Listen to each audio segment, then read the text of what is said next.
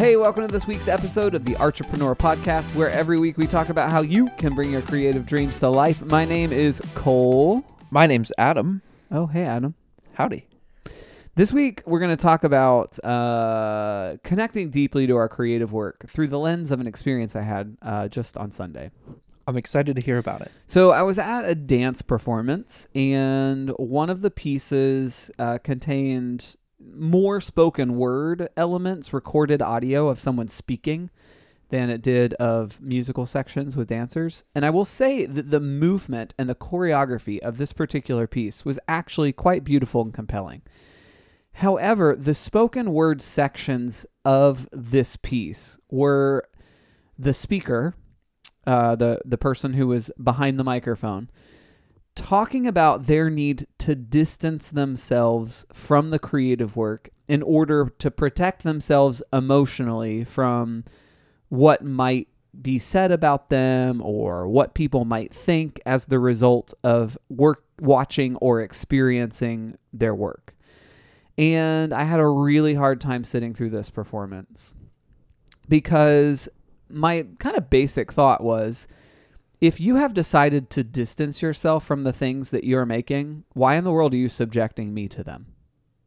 Yeah, that's a weird thing to tell an audience. And it was, okay, I decided that emotionally I can't really handle being connected to my work. And, you know, through history, creativity and suffering have been linked. And in the past, there used to be things like the muses in Greek and Roman culture where people would say if you made something or you had this creative genius inside of you, you couldn't necessarily even take credit for it, but you also couldn't take full blame if it sucked because it was all the muses, these kind of fairies. And there are a few other examples along the way, and I just had a really hard time sitting through the whole thing.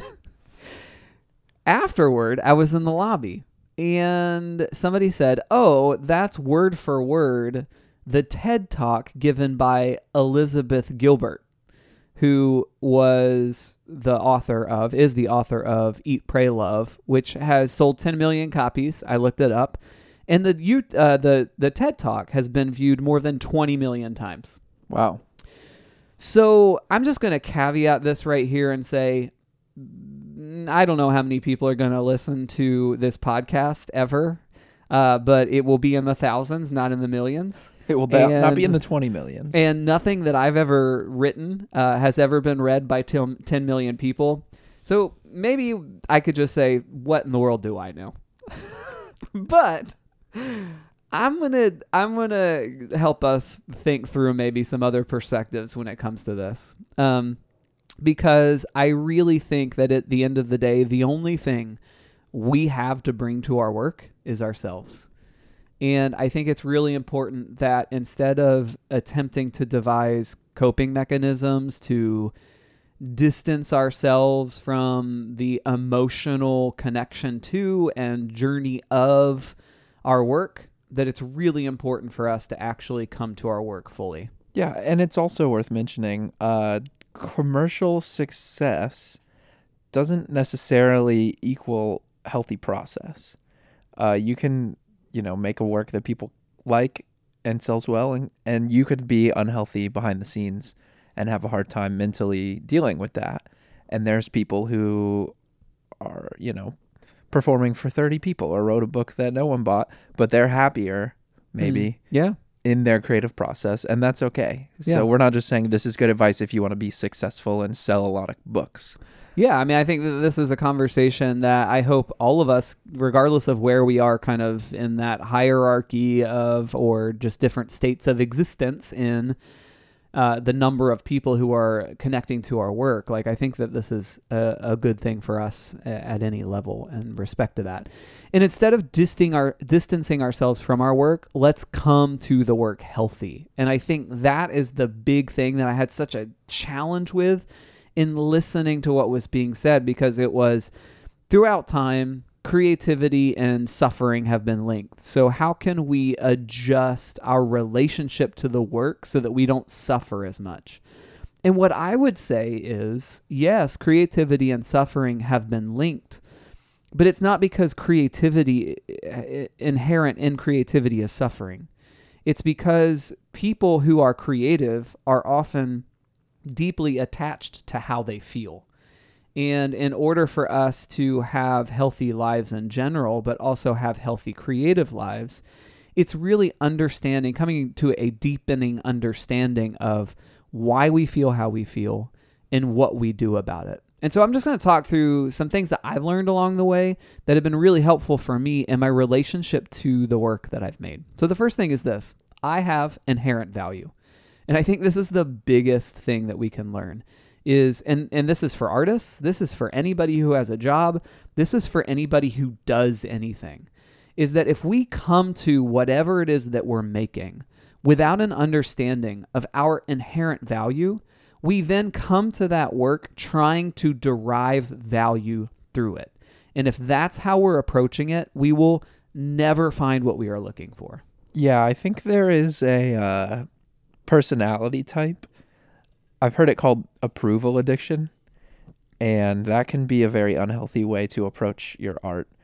And, trying to find approval and value in creating something that someone else likes is just going to be a dead-end street, because you're never going to make something that everyone likes, and you're not always going to make something that the one person you want to care likes. Yeah.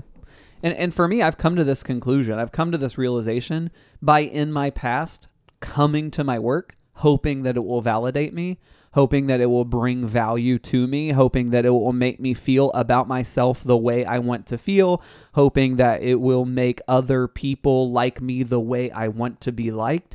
And what I've realized is, I actually just quantified this for a thing.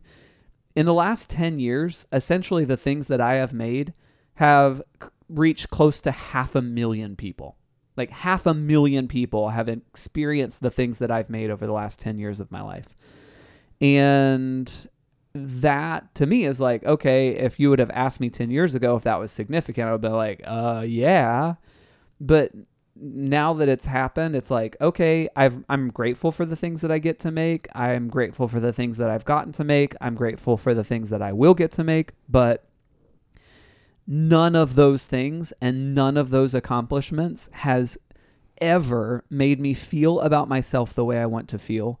And it has never resulted in me feeling more valuable in the eyes of other people. Yeah, I have a solid example of that too. One of my songs on Spotify is creeping up towards 1 million right now. Oh, excuse me. And congratulations. But when you see other people's, I finally respect you, Adam. Exactly. When you see other people's songs and their profiles got like 1 million, 2 million, 3 million, you're like, man, that must be awesome. Yeah. But then when it happens to you, you're like, okay, how do I get my other songs to catch up, and how do I do this and that? And it's not like it's more of a bus stop than a mountaintop, if that makes sense. So okay, it is what it is. Right. Yeah. But we can move on from that. And here's what happens when we come to our work understanding our own value apart from the work, is that it honestly becomes this platform that frees us to make anything that we want. And I think for a lot of people, and again, I'm saying this from firsthand experience, that come to the work trying to find value and approval through it, the means of making are tainted by, what can I make to get me to feel the way I want to feel and to get other people to feel about me the way I want them to feel about me. But when we come understanding our inherent value, it allows us to say, what do I want to make today?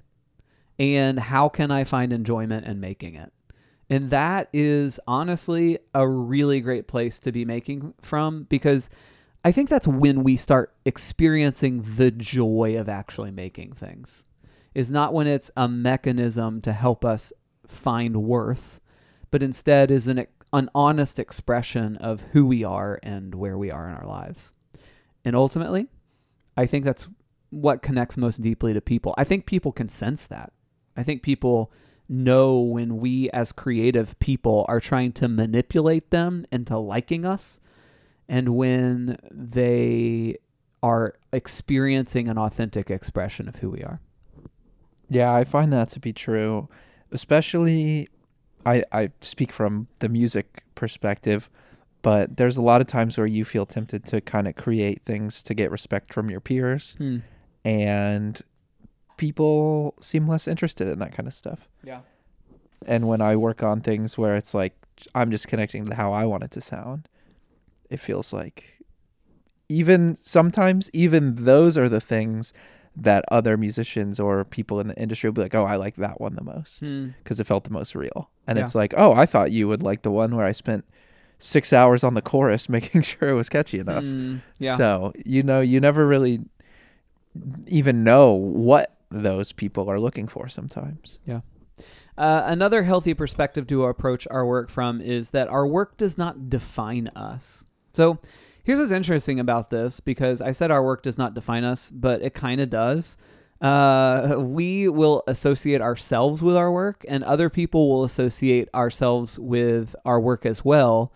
But our work is changing over time. Our perceptions of ourselves are changing over time, and people's perceptions of us are also malleable. They're also changing over time. And the creative process is just that. It's a process. And along the way, we're discovering what we're making, how we make it. We're also discovering ourselves. And I think when we come to the work okay with the process of self-discovery, which I actually think is kind of what art is, it's an outward expression, a tangible expression of the process of self-discovery.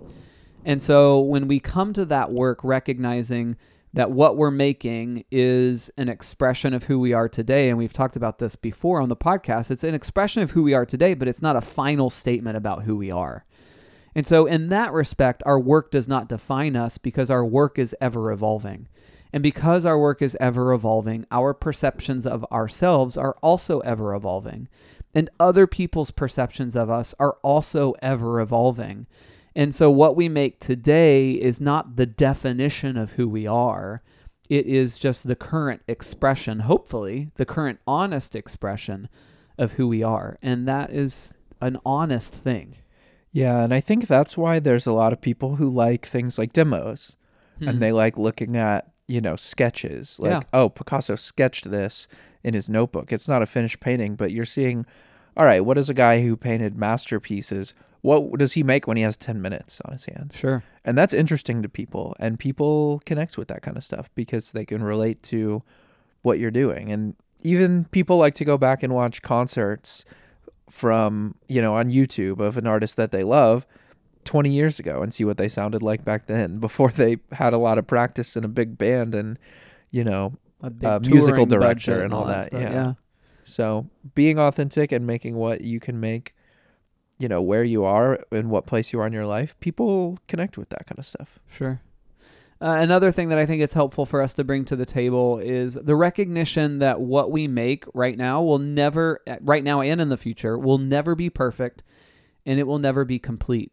And so this unrealistic expectation that comes hand in hand with this idea that we're trying to find value or derive value through our creative work is, well, then it needs to be perfect. Because if I am trying to manipulate my own perception of myself or other people's perceptions of me through my work, then of course I'm going to obsess over that work being perfect. And instead of expecting the work to be perfect or even complete, it's just okay for us to recognize this is the work as it exists in its own authentic expression. And like me, it is imperfect, and therefore I'm going to release it out into the world and hope that somebody connects with it. And even if they don't, that's okay, because it is what it is. Yeah, I mean, we have, as artists, we have to give ourselves permission to make something people don't all love. Mm-hmm. That's just the reality of it, Yeah. Taste is subjective at the end of the day anyway, so. Yeah. So in the end, I think that the solution is not developing coping mechanisms for the enduring challenge of being someone who feels deeply. I don't think that the solution is distancing ourselves from our work. I think the solution, honestly, is getting okay with who we are. And for some people, that's through counseling. Through some people, that's introspection. Through some people, that's having conversations with people they love and care about. Whatever it is, I think that moving into a place of greater health is actually the solution to all of our problems, and is also the solution to the problem of, oh my goodness, I'm so afraid of making this thing, and I'm so afraid of putting it out into the world because of what I think it will say about me. In my own view of myself, or how others perceive or view me. And this isn't what this episode's about necessarily, but it feels like we're building towards an episode about Enneagram types. Great, let's do it. So, maybe stay tuned for a little 9-part series on on the Enneagram and how to be a healthy artist. No, I'm kidding, but yeah, also maybe not. Maybe not. Okay, cool. We'll think about it. Yeah, let us know in the in Instagram if that's something you'd be into. Cool. At Entrepreneur Podcast. Got the plug in. Great job, Adam. I'm really proud of you. I now find you valuable and worthy. Thank you. Have a great day. We will see you next week. We'll see you next week.